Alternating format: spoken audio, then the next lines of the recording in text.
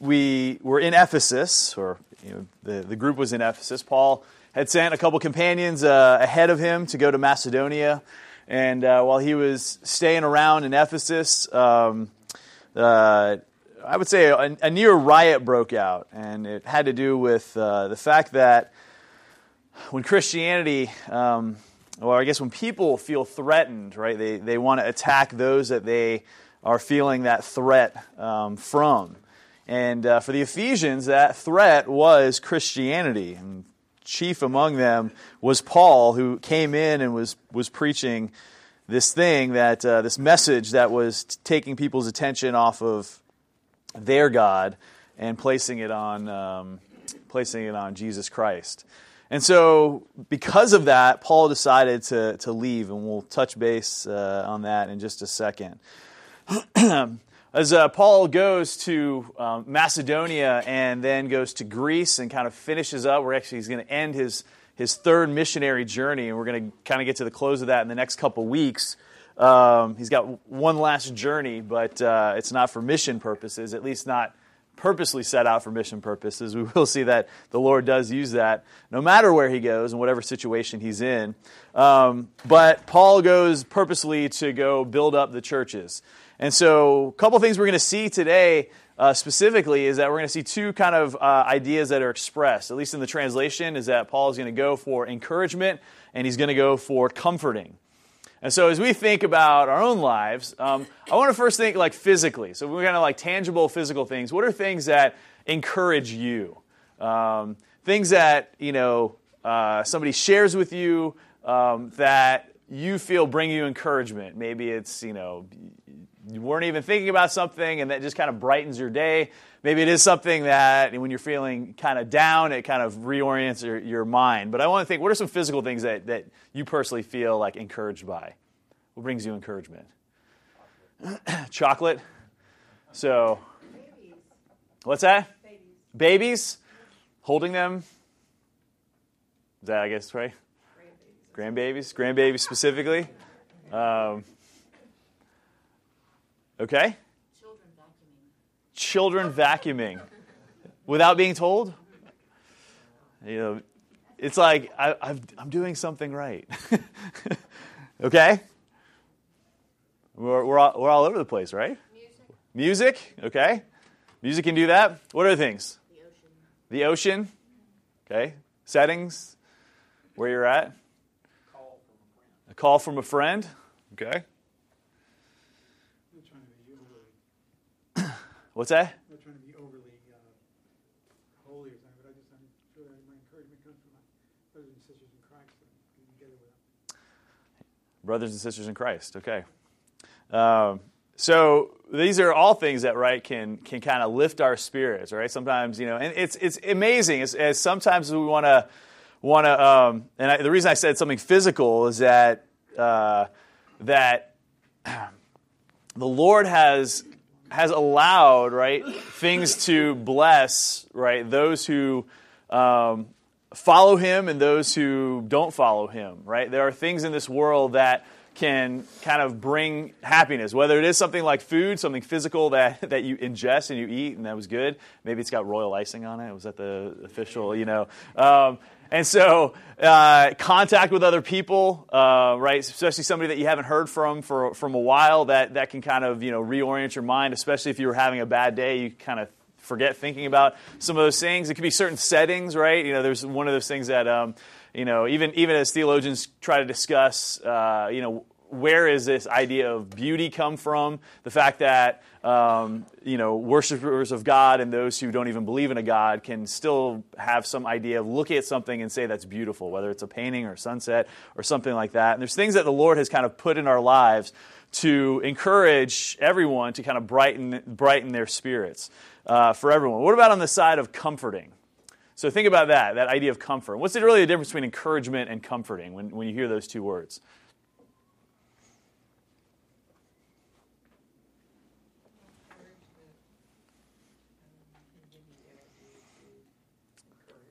Okay.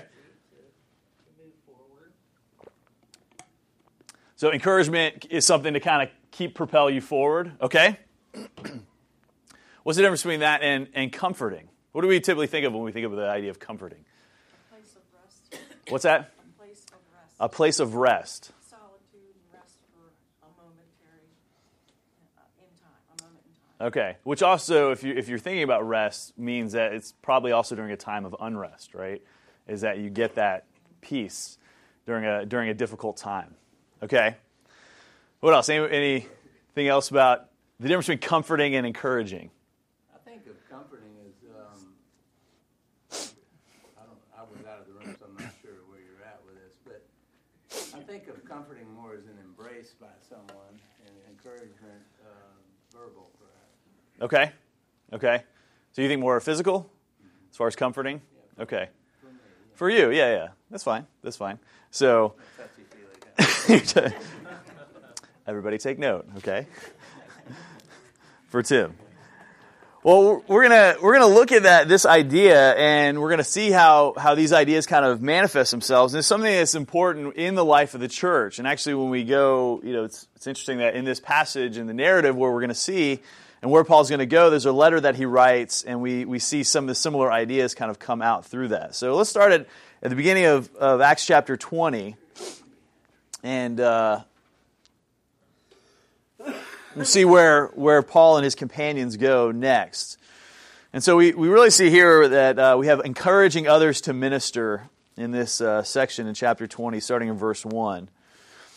And it says, after the uproar ceased, Paul sent for the disciples, and after encouraging them, he said farewell and departed for Macedonia.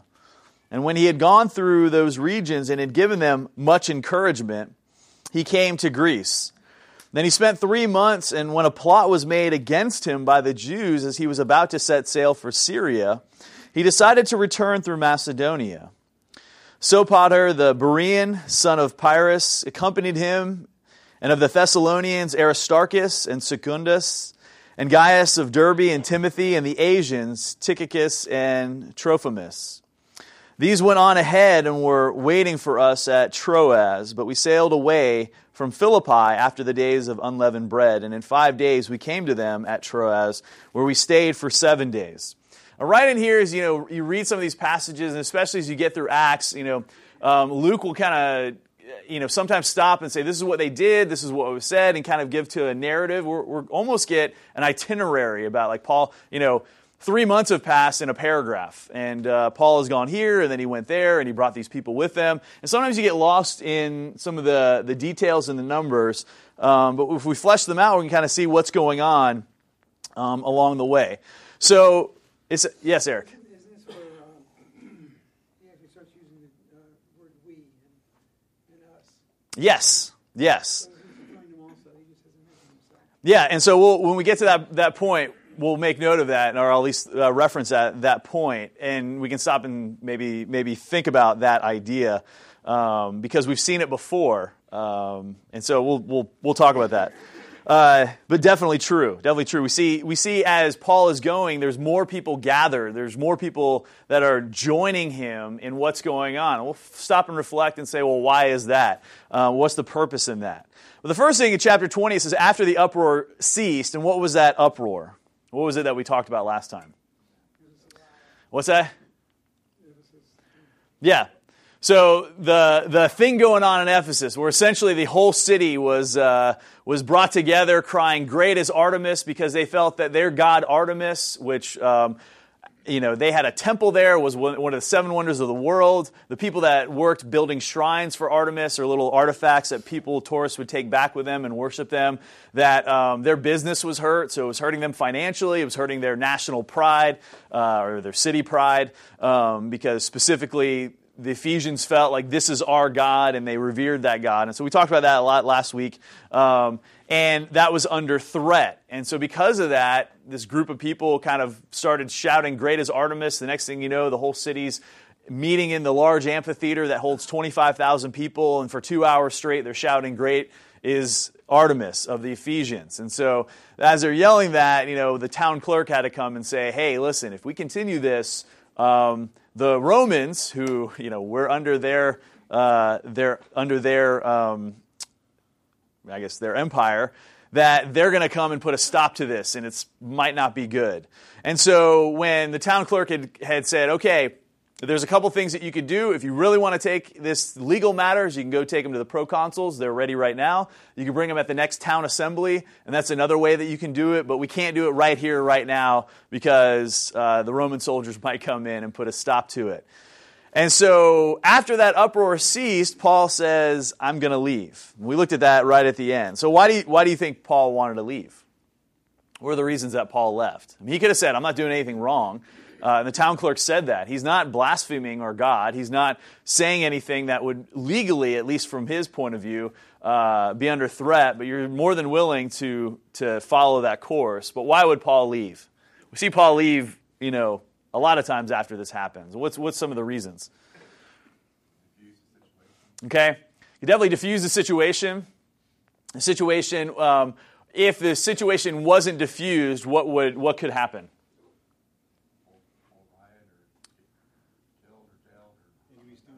Okay, so Paul could specifically be stoned. Paul could specifically be under threat. What is his? Who's he looking after? Yeah, and right now the people, when they brought them in, again, it was made note of last time that it was directed to the outsiders, those that were not from around that area, were dragged into the theater. They were looking for Paul. The Jews started to get kind of pulled into this, and so the Ephesians were like, anybody who's not one of us seems to be a threat to us. And so Paul was like, well, I'm just going to remove myself from the situation because I don't want this then turning their attention to the church. And he'd seen that before. He'd seen that in Thessalonica. If you read the letters to the Thessalonians, when Paul left, he didn't leave on his own accord. Same situation, that he left because there was a guy dragged into the court. It wasn't him. That was the last time we saw that happen. And Paul's like, I need to leave. And he knows that because of that, there was a lot of unrest. So he wanted to leave before that. He also wanted to leave before they had the opportunity to actually bring him before the courts and throw him in jail, which he had already spent a couple places. He has already been in jail. And so he wants to move on. He wants to leave the church as it is. He spent 3 years there and is ready to move on. He had already mentioned, though, that he wants to go to Macedonia. And so this just seems like this is the Lord's timing to go to Macedonia. And that's what it says. He brought the disciples together. He encouraged them, right? He's the one that's under fire. He knows that he's leaving kind of maybe a tense situation. He wants to encourage them to stay strong, to continue along the course that they're going, and then he leaves. And that's typical what Paul does. When he goes somewhere, he wants to encourage them and then moves on to the next place. And so it says that he goes to Macedonia and then he went to Greece. And so that was kind of quickly mentioned. I want us to pause and go to 2 Corinthians to kind of get a little insight. And I mentioned this last time that Paul had written to the Corinthians. He actually wrote 4 letters, either from Ephesus or when he left Ephesus. Something that the 2 Corinthians is actually written when he left Ephesus and was staying in Macedonia. He had made a visit to Corinth during that time to check up on them because he had gotten word back that things weren't going well, that there were factions. And when he sent his letter, that they responded instead of with remorse. They kind of attacked him. And so he needed to send another letter to rebuke him, and then he had gone and kind of made things worse. And so we see in 2 Corinthians, though, that things have kind of cooled down a little bit. In 2 Corinthians 2, verse 12, we'll read actually a couple of different places that Paul kind of mentions what happens, because Luke doesn't mention that at all. It's just that he left Ephesus and then he went to Macedonia. On the way to Macedonia, though, he would likely go through Troas. And so we see in verse 12, chapter 2 of 2 Corinthians, it says, "When I came to Troas to preach the gospel of Christ, even though a door was opened for me in the Lord, my spirit was not at rest because I did not find my brother Titus there. So I took leave of them and went on to Macedonia. Okay, so we see that, and we'll see in a little bit, that Paul has sent Titus. It's interesting, Titus is mentioned. Luke never mentions Titus, but Titus was sent ahead to kind of check up on the church in Corinth. This church is a burden to Paul. Like, he's not there. He spent, a year and a half there, moved on, planned to make a visit back for a little bit longer time, knows that things aren't going well, and his heart is just burdened by what is going there. And so when they go to Troas, he says that the gospel was opened up, because previously when they went through Troas, it wasn't. And so he said, but because of the burdens I have, we went on. I needed to go and find out what's going on. So go to chapter 7 of 2 Corinthians. Because when Paul left Ephesus, this is kind of what's happening, and we only see this revealed through his letters here. And so in verse 5, actually, let's see here. Verse 2, make room in your hearts for us. We have wronged no one. We have corrupted no one. We have taken advantage of no one. I do not say this to condemn you, for I said before that you are in our hearts to die together and to live together. You see kind of Paul's passion for the Corinthians. He says, I'm acting with great boldness towards you. I have great pride in you. I'm filled with comfort. In all our afflictions, I am overflowing with joy. For even when we came into Macedonia, so after they left Troas, they went to Macedonia to start making their way to where Corinth was in southern Greece. It says, our bodies had no rest, but we were afflicted at every turn, fighting without and fear within. But God, who comforts the downcast, comforted us by the coming of Titus. And we see right here in that passage, as Luke is even talking about encouragement, and we're going to see that there's comfort in the next section that we go to, that Paul's talking about this idea of being comforted here by Titus coming to give a report. So there's unrest in their soul, and just like as Kristen mentioned, that comfort can be a kind of time of peace during a time of difficulty. And so it says, not only by his coming, but also by the comfort with which he was comforted by you, as he told us of your longing, your mourning, your zeal for me, so that I rejoice still more. For even if I made you grieve with my letter, again, a letter that he wrote previously, he says, I don't regret it, though I did regret it, for I see that that letter grieved you, though only for a while. As it is, I rejoice not because you were grieved, but because you were grieved into repenting. For you felt a godly grief, so that you suffered no loss through us. For godly grief produces repentance that leads to salvation without regret, whereas worldly grief produces death. For see what earnestness this godly grief has produced in you, but also what eagerness to clear yourselves, what indignation, what fear, what longing, what zeal, what punishment. At every point you've proved yourselves innocent in this matter. So although I wrote to you, it was not for the sake of the one who did the wrong, nor for the sake of the one who suffered the wrong, but in order that your earnestness for us might be revealed to you in the sight of God. Therefore, we are comforted. And he continues kind of that same thing, as he finishes out this chapter. So the idea is that Paul is making his way to Corinth.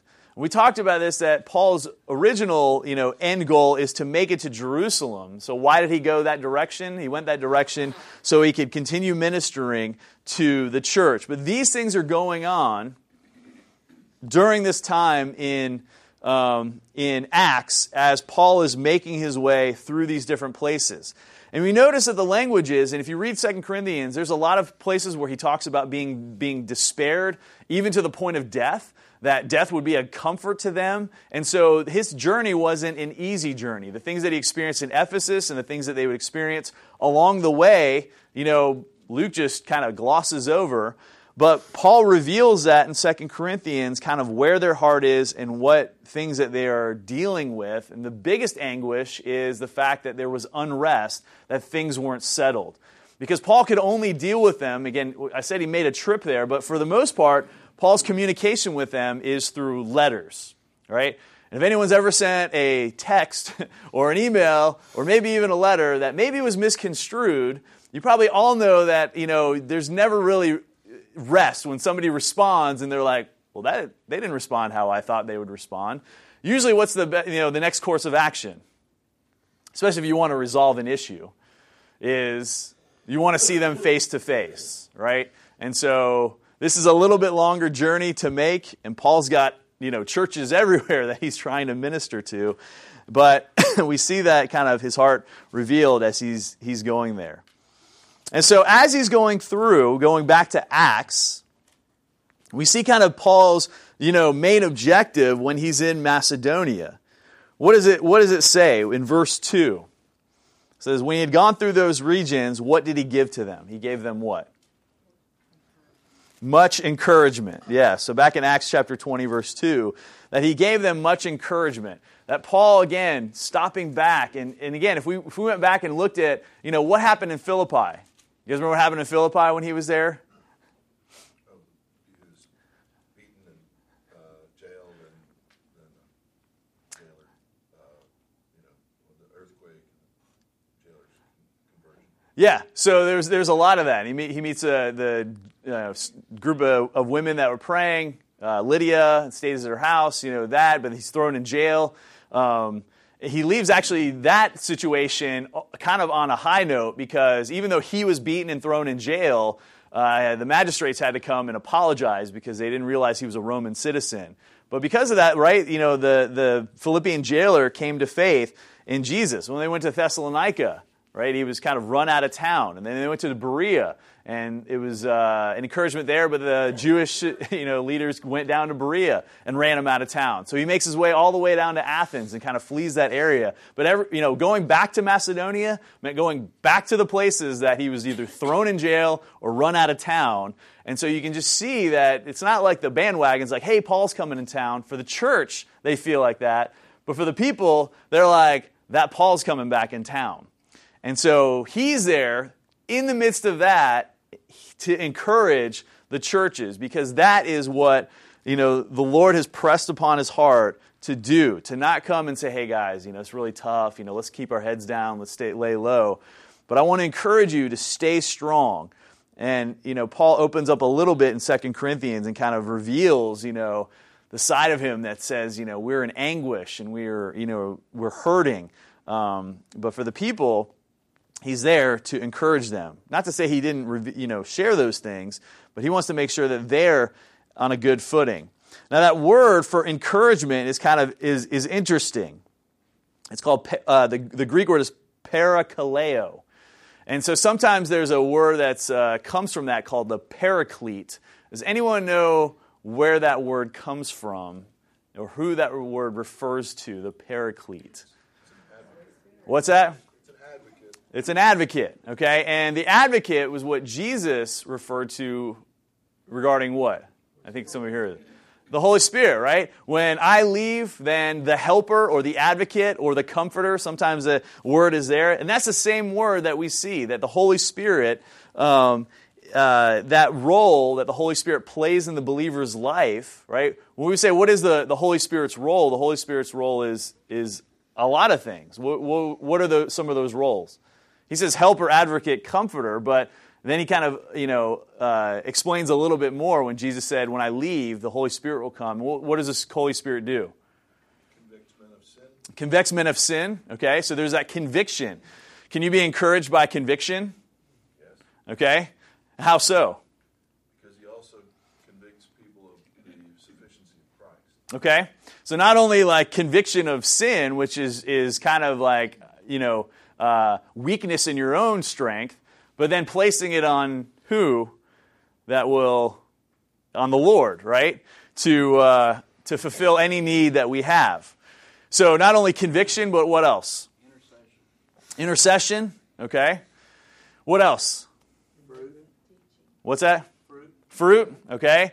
To minister to us, to then act out, in a way that would produce fruit, that shows that you are a disciple of Jesus Christ. What else did I hear?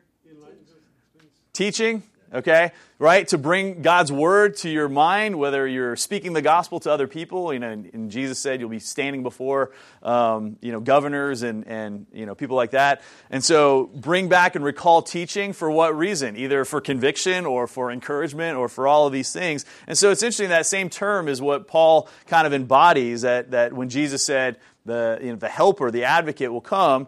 Well, the advocate is coming to these churches through Paul, right? Paul isn't the Holy Spirit, but he's filled with the Holy Spirit, and he's acting in the same role that the Holy Spirit would act in a physical form to say, hey, this is what we need to do. And you can read all the letters that Paul writes to, whether it's to the Galatians or the Philippians or the Thessalonians, and how that looks different. Sometimes it's conviction, where Paul just comes out right at the gate and says, stop what you're doing. And sometimes it's more like, wrapping his arm around them and encouraging them and comforting them and saying, hey, who's bewitched you? Why are you following these things?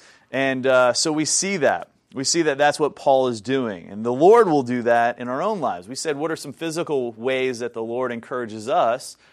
And a big one is through people, all right? Through people. And so that's why the Lord, encourages us to continue to meet together so we can encourage one another.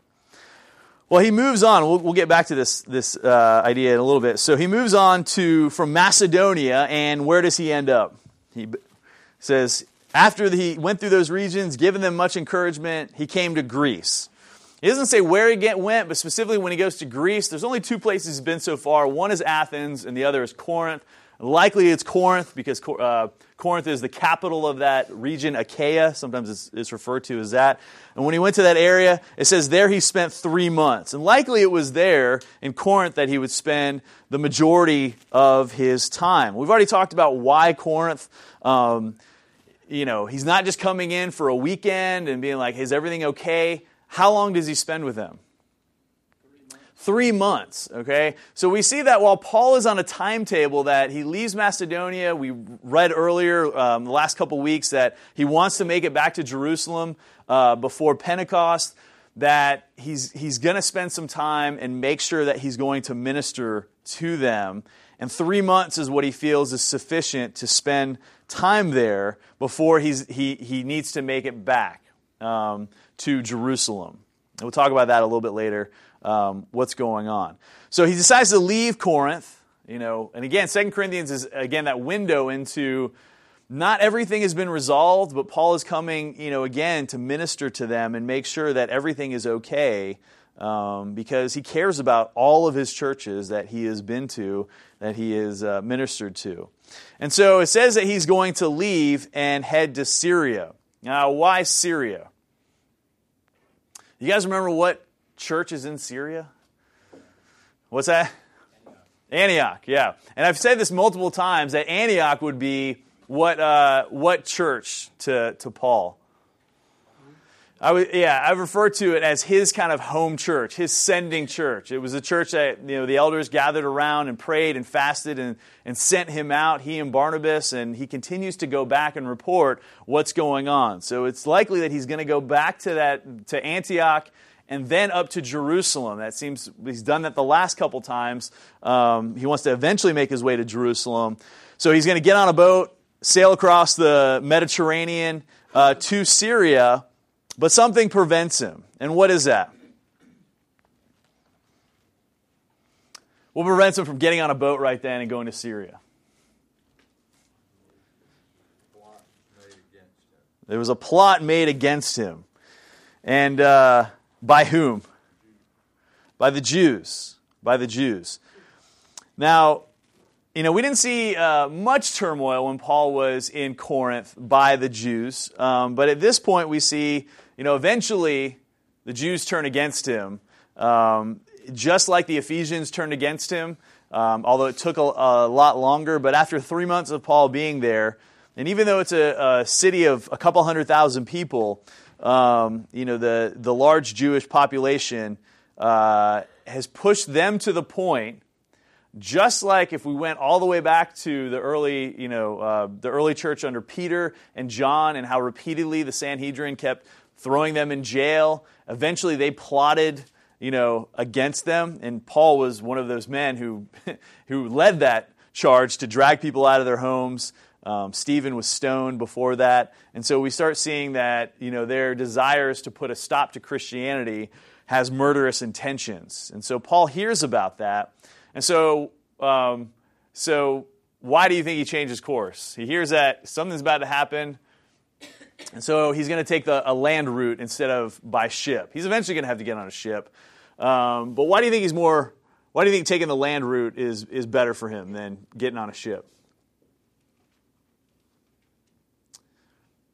It's probably obvious and practical. Yeah, you go. If there's a plot against you on a boat, you're kind of isolated, and so he doesn't know who's in charge of this and how many people. But a lot can happen late at night on a boat, and so a lot can happen though on the road to another place. But if he's going to go by the road, there's a lot less dangers that he's going to encounter. It's going to be, probably more open to others finding out about it. And so he decides to set a different course. Plus, if they think that he's going on the boat and he just changes course, they're going to continue along that route. And it's not going to be the last time that somebody wants Paul dead. We're actually going to see this again, and we'll see, kind of how the hearts of the Jews are against what Paul is doing.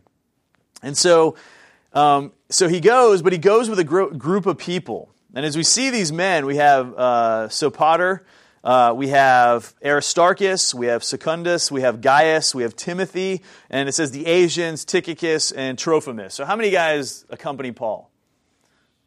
7, and there's probably some others. We'll find out that Luke joins them. Titus was somewhere along the mix. Maybe he's sent off. But we at least know 7 guys are coming with him. We actually see the way that they're listed are kind of in geographical order from a route that would go by land from Greece to Jerusalem if you went through Turkey. So it's just, so as he's leaving, he's got a group of men, 7. That's the most we've seen that is traveling with Paul. Now, why do you think that, Paul would take that many men with him?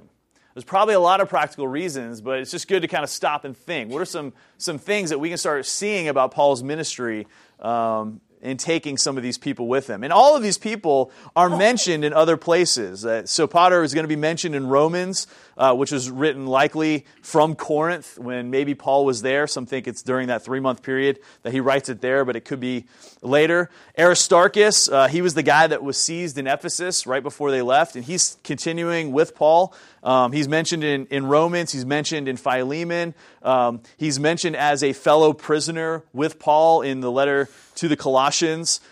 Timothy is there, and Timothy's got 2 letters written to him and mentioned in most of the letters as Paul's ministry companion. And Tychicus and Trophimus are both mentioned in Paul's letters as well. Trophimus was sick in 2 Timothy near the end of Paul's ministry. So we see that even years later that these guys are mentioned as being companions, whether right by his side or sick and thinking about them, or Paul just saying hi to those that are in that particular ministry. And so what are we seeing develop as Paul is going along? Well, he's doing this conjecture because it doesn't tell us that, but you can assume that he's teaching and bringing them up to be leaders in the church.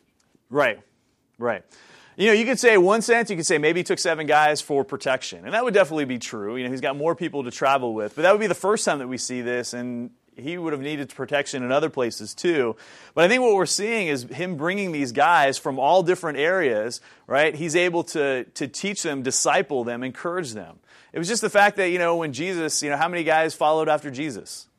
Well, there's a lot of people that followed after Jesus. Hundreds of people followed after Jesus. But Jesus had 12 disciples that he kind of named out and listed. And that was typical for people to kind of follow a rabbi, follow a teacher, to see what they do, to see how they're instructed. And Paul, now we're seeing it towards the end of this missionary journey, that as well. We're going to see later that Paul is getting an impression that something is going to happen to him a little bit later on. And I think that impression is also, rubbing off in the fact that he wants to make sure that when he's gone, if something happens to him, that he's got people that can carry on the torch. And if you read Timothy and you read Titus, that's exactly how kind of Paul speaks to them as you are kind of carrying on the torch and then finding other people that will carry on your torch. And that's just how, we need to think as followers of Jesus Christ.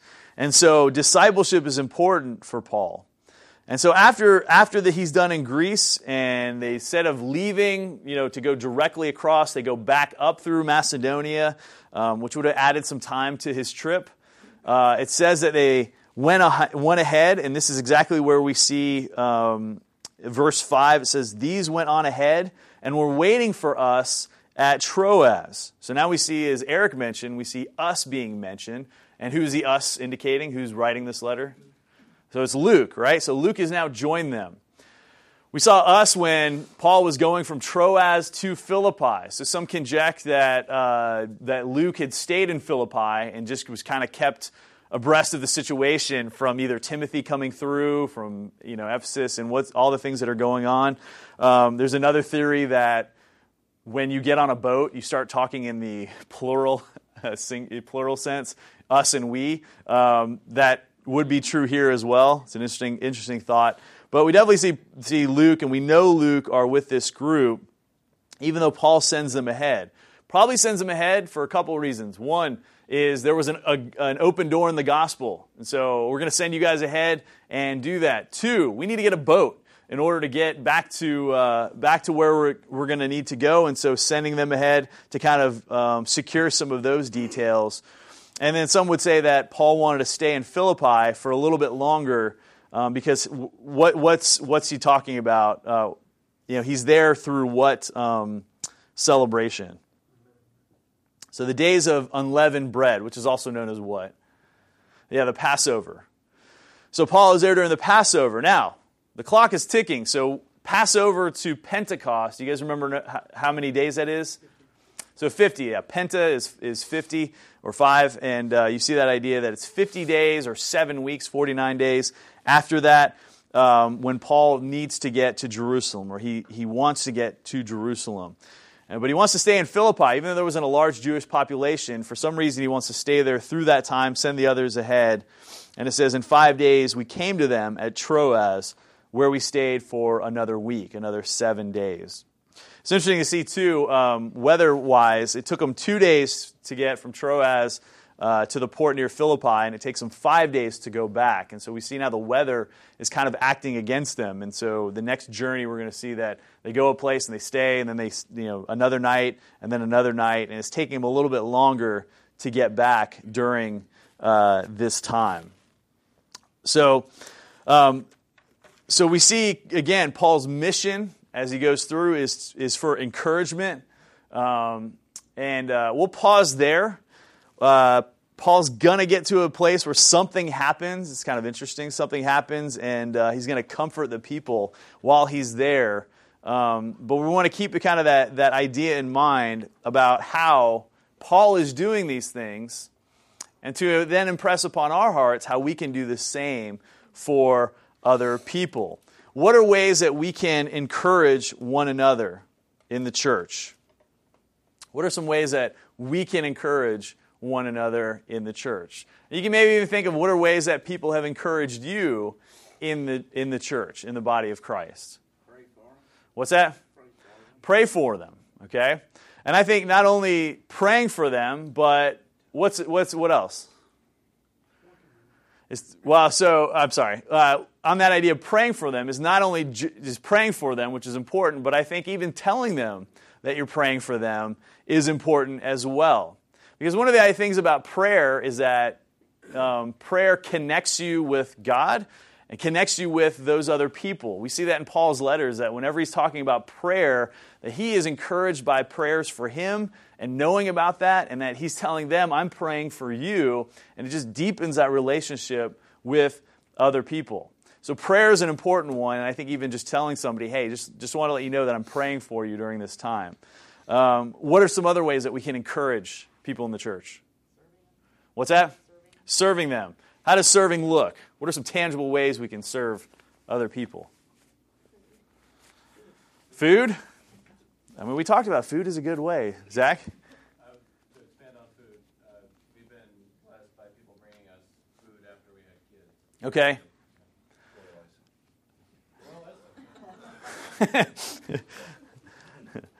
And it's interesting, with our kids, there's people that kind of, I don't know, come out of the woodwork that sometimes you don't even know, hadn't met before, but that bring you a meal. And there's something about when somebody brings you a meal that, connects you with them. Again, a small gesture that, can mean a lot. I can even remember when we were in California in seminary, some of the we were in a college ministry, some of the college students that brought us food, and even one, I guess he was working at the time, ordered us food, and it was awesome. It was great. Still think back to that, right? So food is one of the ways you can encourage people for that. And thinking back to being invited to people's houses, and as we'll see next week, they break bread, which is taking communion, but breaking bread at that time was also having a larger meal and investing time with them. So what are some other ways? So serving, though, bringing meals is a good one. What are other ways that you can serve people?